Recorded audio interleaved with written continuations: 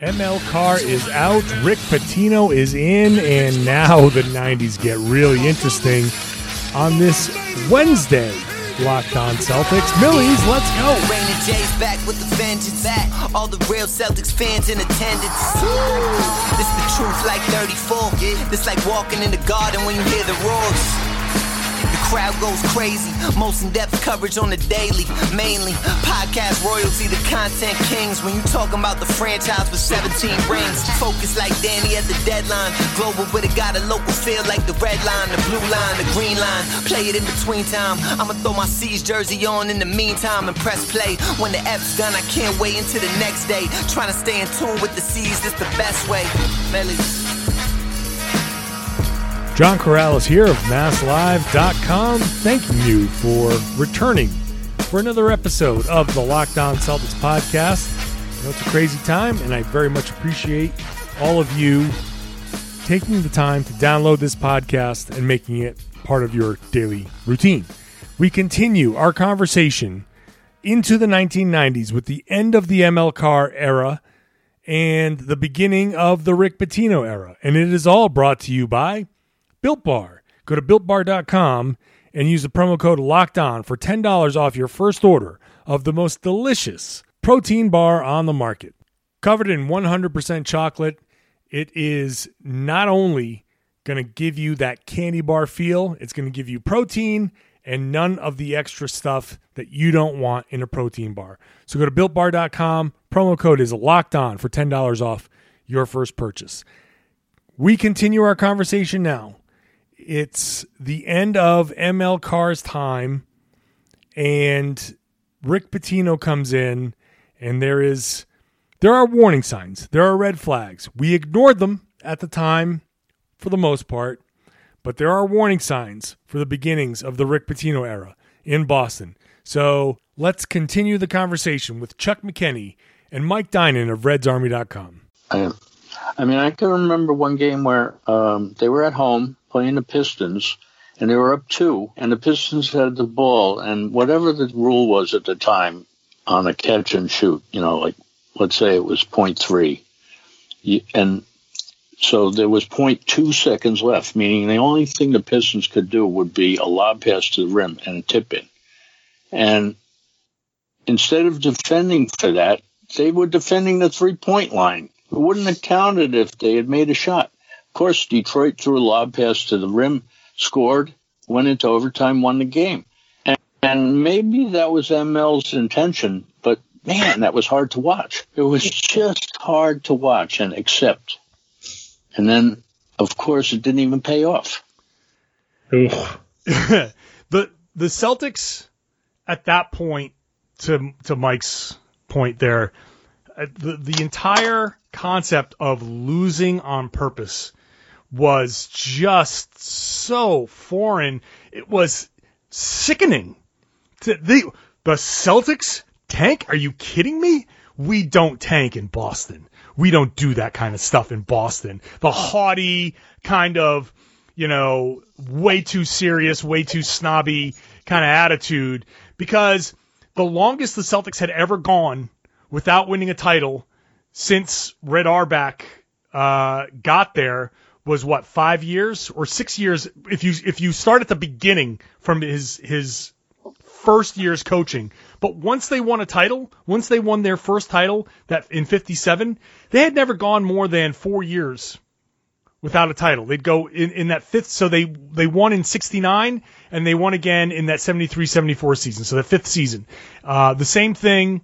They won in 76, and then they won in 81. So, all of a sudden, the 1986 Celtics were the last champion, and here we are. It's 1996. 10 years? 10 years without a title? Oh, my God. We were losing our minds. Well, how can that be possible? But the NBA changes, and all of the things that made the Celtics great and allowed them to kind of have that run, it was all gone. Salary cap became an issue. The number of teams became an issue. Good people drafting and making shrewd moves became an issue. The best player in the league not being on your team became an issue. So, that's how. I mean, just to jump on like your point there. I mean, pretty much from like whatever it was, 57 to even say 92, you could probably look at that Celtics roster in those at any point in those years and be like, yes, we have some pieces here that can make a deep playoff run at a minimum. And I'm sure there were some lean years in there, or injury years, but the team had foundational players. By 94, those players were long gone, right? Yep. So I know the expectation was always there, and it still lingered, but at some point you should have looked at that roster and been like, this team isn't doing anything. I mean, I'd expect more apathy than anger, just because once you see that roster on opening night, you'd be like, okay, we have no chance. I don't know. I just find that interesting. Like, but it's also, for 40 years they had a championship driven roster, but then by the early to mid 90s they didn't. I mean, it was crystal clear. But, I guess, fans are emotional. I mean, who am I? Am I calling out a fan base for being irrational? But at the same time, this is 1997. This is, they wrapped this thing up in 1997. This is, the internet is in its infancy. There's no Twitter. There's no real kind of expanded universe of bloggers and writers constantly reminding you, okay, look, this team's just not going to be good. We just got to accept it. Like, it was the Globe, the Herald, a few other writers there. You'd have to read it in the paper. You'd see. I mean, EEI was just getting started, right? I mean, they started to pick up their steam in the mid 90s, right? I think so. Yeah. I mean, so you have sports talk radio. Being sports talk radio, I mean, I don't recall what it was exactly like back then, but I'm sure they're killing because it's still a conversation, right? So you have people listening to that, reading stuff in the papers. There's no place to go to talk about stuff, like I said, online. So I don't know exactly. I think that fans I'm sure there were plenty of fans that did understand. But it's hard to say, really, other than you hear the stories. But how big of a percentage were those people that were making that effort to send ML Card hate mail? There might have been a large. I mean, I'm looking at the Basketball Reference page, and their attendance was 20th of 29 teams. So people weren't. You say apathy. It seems like there was plenty of apathy because that arena wasn't full. Yeah. Yeah, and you know what else? As you were talking about, John, with the very short time, only a few years between championship segments, okay? 5 years from when Russell retired to they won again, and then 5 years after 1976 and they won again. And this time it wasn't happening, and everybody wanted to know why. The expectation was, okay, we rebuilt once, we rebuilt twice. We'll just do it again. Right. But so many other factors got in the way.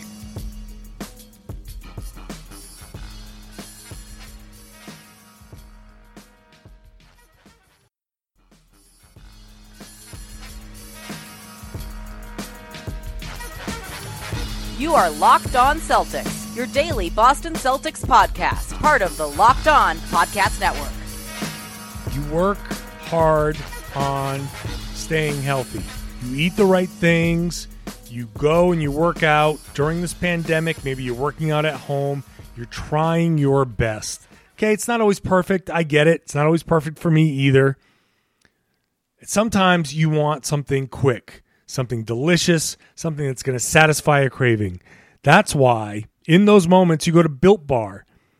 Built Bar is going to give you something sweet, delicious, tastes like a candy bar, but it's going to give you 15, 17, 18 grams of protein, not a ton of calories, not a ton of sugar, not a ton of carbs. Okay? You want something that's going to satisfy a craving and be healthy. Or maybe you want something delicious for breakfast that's a little sweet. Maybe you want something directly after a workout. You can go to the gym when gyms reopen, tuck a Built Bar into your pocket, and after you're done lifting, eat the Built Bar, and you can get that protein right into your body right away. It's delicious, it's nutritious, and it comes in a bunch of different flavors. If you have a nut allergy, there are nut-free versions. There are versions with nuts in them. There are versions with no gluten in them. So whatever it is, whatever your allergy, you can get a Built Bar and you should be fine. You can get all of the taste, none of the calories, none of the extra stuff, just protein and deliciousness. You go to BuiltBar.com, use the promo code LOCKEDON for $10 off your first purchase. BuiltBar.com, promo code LOCKEDON, $10 off your first purchase. If you've done this, hit me up on Twitter and let me know what your favorite flavor is. Let me know how you feel about the Built Bar. I guarantee you, you're going to love it. It's BuiltBar.com. Use the promo code LOCKEDON. You're going to get $10 off your first purchase. When you talk about the Celtics' luck, the luck that had gotten them so many things over the course of their franchise history, as I've mentioned multiple times in this series, it's run out. It ran out tragically twice with Bias and Lewis, and now the Celtics at 15 and 67 are easily the worst team in the league. They are in position to draft Tim Duncan. Tim Duncan is immediately going to be a generational player. We now know that wherever Tim Duncan was going to go, he was going to turn that team around. People in San Antonio know this because San Antonio, who also did a little bit of tanking themselves, but not quite as good as the Celtics, but the Celtics missed out and ended up in that 1997 draft with the 3rd and 6th picks in the draft, rather than the number 1 pick. The number 1 pick, Tim Duncan, number 2 pick, Keith Van Horn, and then Chauncey Billups comes to Boston. That moment, I remember ML Carr, his face when that card came out and it was Boston. And he just had this look of like, oh my God. Everything, it was all for nothing. It was all for nothing. Rick Pitino had already been hired by that time, right? And I think he was fully expecting when he took the job that he was going to get to coach Tim Duncan. And that didn't happen, and that was a sign. I mean, so can we just talk about, before we jump into the selections and that, Pitino selections and subsequent moves, the euphoria around Pitino, right? So I think I was elated that he was coming here. I mean, we're Rhode Island guys. That 1986 Providence College Friars team. Hell yeah. Right? That was a fantastic team. Billy Donovan's team. That was such a fun run. Then Pitino moved on and he had a couple good years with the Knicks where he was just the head coach. I think one year, the second season he was there, they won 50 games or something. But then he went to Kentucky. And I couldn't really figure out why he left New York if he wanted control and wasn't given control or something. But he went to Kentucky. So I think, when the Celtics had the chance to bring him in, I think we were all excited. The Pitino brand wasn't tarnished yet. Maybe there was some questions about could he have the same success in college that he had in the pros. But like I said, he did have one decent year in New York. I think the only question was, you're giving him total control of a franchise, but maybe that's what was needed to lure him here. So you knew there was maybe some risk, but I don't know. I was all in on Pitino. Everybody was. Everybody had very high expectations. I mean, he did win the championship in Kentucky, like you said, and then Antoine was here, one of those players. He had a couple other guys too. Walter McCarty was on that Kentucky team, and then Mercer. And everybody that I knew, and myself included, was all excited about Pitino's going to turn this around. And I got to meet the guy. I forget what the circumstances were, but it was something having to do with where I worked, and he was making an appearance because he had a book called Success is a Choice, which sounds good, but we found out it really wasn't true. But he was giving out the books at this appearance, and I got an autographed copy. I still have it. And I actually read it, and it was all about, roll your sleeves up and work hard and get to the office early, and, a lot of homespun, folksy type of advice that doesn't really fly in the real world. And but we didn't know that at the time. Everybody that I knew was excited because he was a winner, and he was going to come in and get it done. I will echo this sentiment because, again, I'm a Rhode Island guy. I grew up in Pawtucket. I watched that Providence College team make their Final Four run. That was with Billy Donovan. Delray Brooks was on that team. God, I love that team. My high school coach was a Providence guy. I'd go to the Providence College camps. I loved that team. When he went to Kentucky, I became a Kentucky fan. I was all about it. When he came to Boston, I was excited, very excited. This was the culmination. This is going to be a great story. So he comes in. Celtics have bad luck in the draft. They take Billups and Ron Mercer. But immediately what you see in Rick Pitino is an impatience. And what he doesn't do, and by contrast, we look at Brad Stevens, who did not obviously have the same control that Pitino had. But you look at a guy like Brad Stevens, who comes into the league and says, okay, the league is different. I'm going to have to do certain things differently to succeed at the NBA level, which means a lot of that emotion from the coaching side in college, that's got to go away.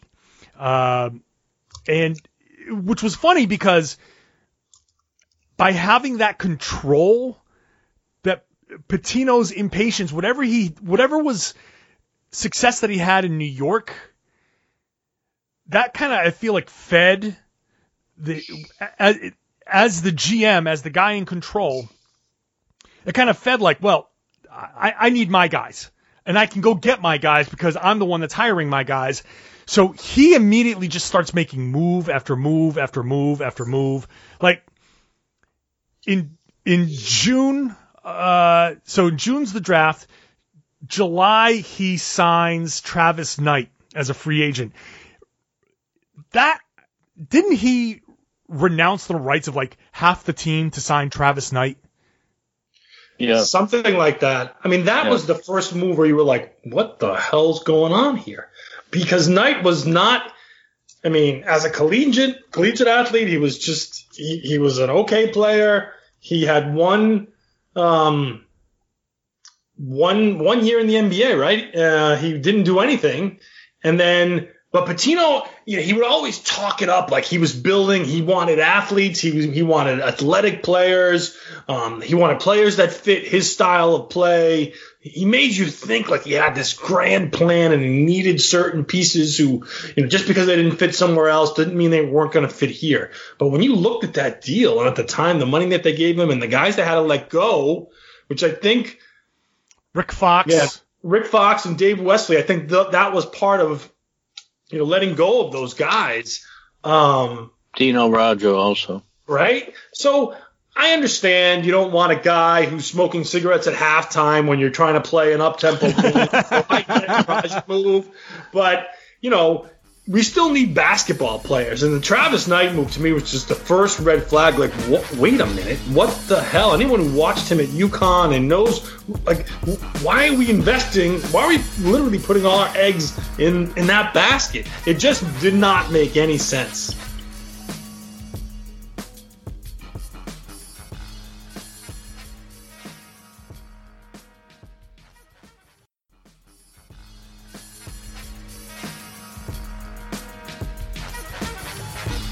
Follow us on our social channels at LO Celtics on Twitter and at Locked On Celtics on Instagram.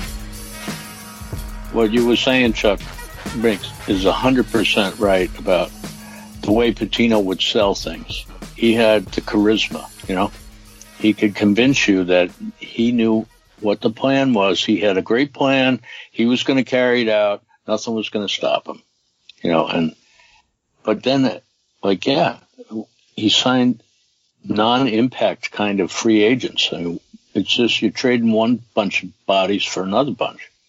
And he wasn't getting anybody that was going to make a difference. He renounced the rights to the Celtics had 9 free agents that year, and he renounced the rights to all 9 free agents to sign Travis Knight. Well, to be fair, they were a 15-win team, right? Right. So we expected that, but it was the way that he did it, I think. Yes. But one of them was your team captain. And Chuck, you're right. Like, the guy at 22 years old, a rookie in LA, averaged 4.8 points and 4.5 rebounds. Then he comes to Boston and he averages 6.5 points and 4.9 rebounds. And after the Celtics sign him, he immediately gets. Didn't they trade him like right away? I'm not sure. Travis? Or did he leave as a free agent? They signed him to some ridiculous, like, 7-year, $20 million contract, which was another thing. Not only did you go out and get him, but you overpaid when nobody wanted to invest in him. So there was no reason to give him that contract. I don't recall the specifics. Maybe there were, out years or something. But I just remember it being a burden. I'm not sure when they ended up getting rid of him. It was 99. He only played one season with the Celtics. January 99. They traded him to the Lakers for Tony Battie. Yeah. So here's the Travis Knight transactions list. Drafted with the 29th pick in the first round by the Bulls. Released by the Bulls like weeks later. Signed as a free agent by the Lakers 2 weeks after that. Plays 1 season with the Lakers. Then signed by the Celtics in 97. And then a year and a half later was traded to the Lakers. And he ends up getting traded to the Knicks and waived by 2003. That contract that he got from the Celtics was like his last contract. Right. Didn't make any sense. Well, go ahead. There's another great example of what you're talking about was Chris Mills. He was he had played for Cleveland and he was a free agent, and the Celtics signed him in August. And in October they traded him. He didn't even play. He didn't even make it to the season before he got traded. He signs as a free agent, gets traded away. It's insane. Pitino was just too quick on the trigger. Yeah, as we've heard about him. As soon as you.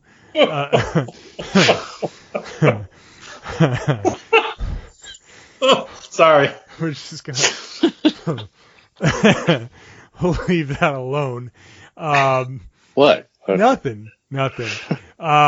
We're going to when you look at the Rick Pitino era, we should have known right away that when he took Red Auerbach's title away from him, when he didn't even let Red Auerbach keep a ceremonial title of president of the team, that he wanted to be named president of the team. You couldn't just name him general manager. You couldn't just say, yeah, you're running the team and whatever you're going to call it.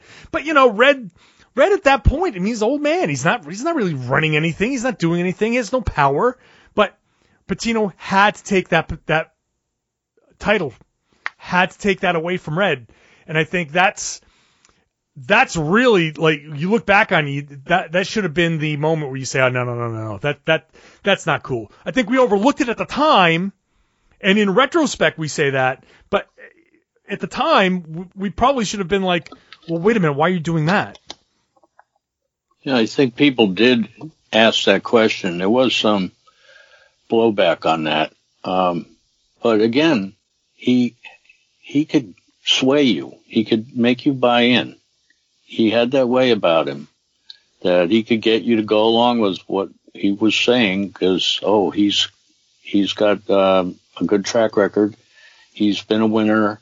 And, yeah, we got to give him the chance, and he's going to do it for us. And it was only when we actually started to see that it wasn't happening, that's when he started to run into trouble. The red flags were there with Rick Pitino, but like I said, I was a big fan of Rick Pitino's. At the time, he was a Providence College guy. He led the Friars to the Final Four. That was an amazing time in college basketball history in Rhode Island. And so I, as a Rhode Islander, and Chuck and Mike, who live in Rhode Island, Chuck grew up in Rhode Island, like we all were like, yeah, this was awesome. Not awesome, though. The Rick Pitino era continues to get worse, and we'll continue to talk about that in upcoming podcasts for the rest of the week. So subscribe if you have not subscribed. Please follow on Spotify if that's your preferred method, or just subscribe wherever podcasts exist. If this is your first time, thanks for sampling. I hope you have enjoyed it enough to go ahead and subscribe. The rest of you, I hope you will go and give that 5-star rating, that good written review, and I hope you go to BuiltBar.com and buy those Built Bars, the chocolate-covered, candy bar tasting protein bar that is really going to taste better than anything else that's on the market while giving you all the protein, not all of the extra calories, none of the extra sugars, none of the extra carbs. Protein the way you want it, delicious in a good, chewy, delicious bar. It's BuiltBar.com. The promo code is Locked On for $10 off your first order. Now, go tell your smart device to play the latest episode of Rejecting the Screen.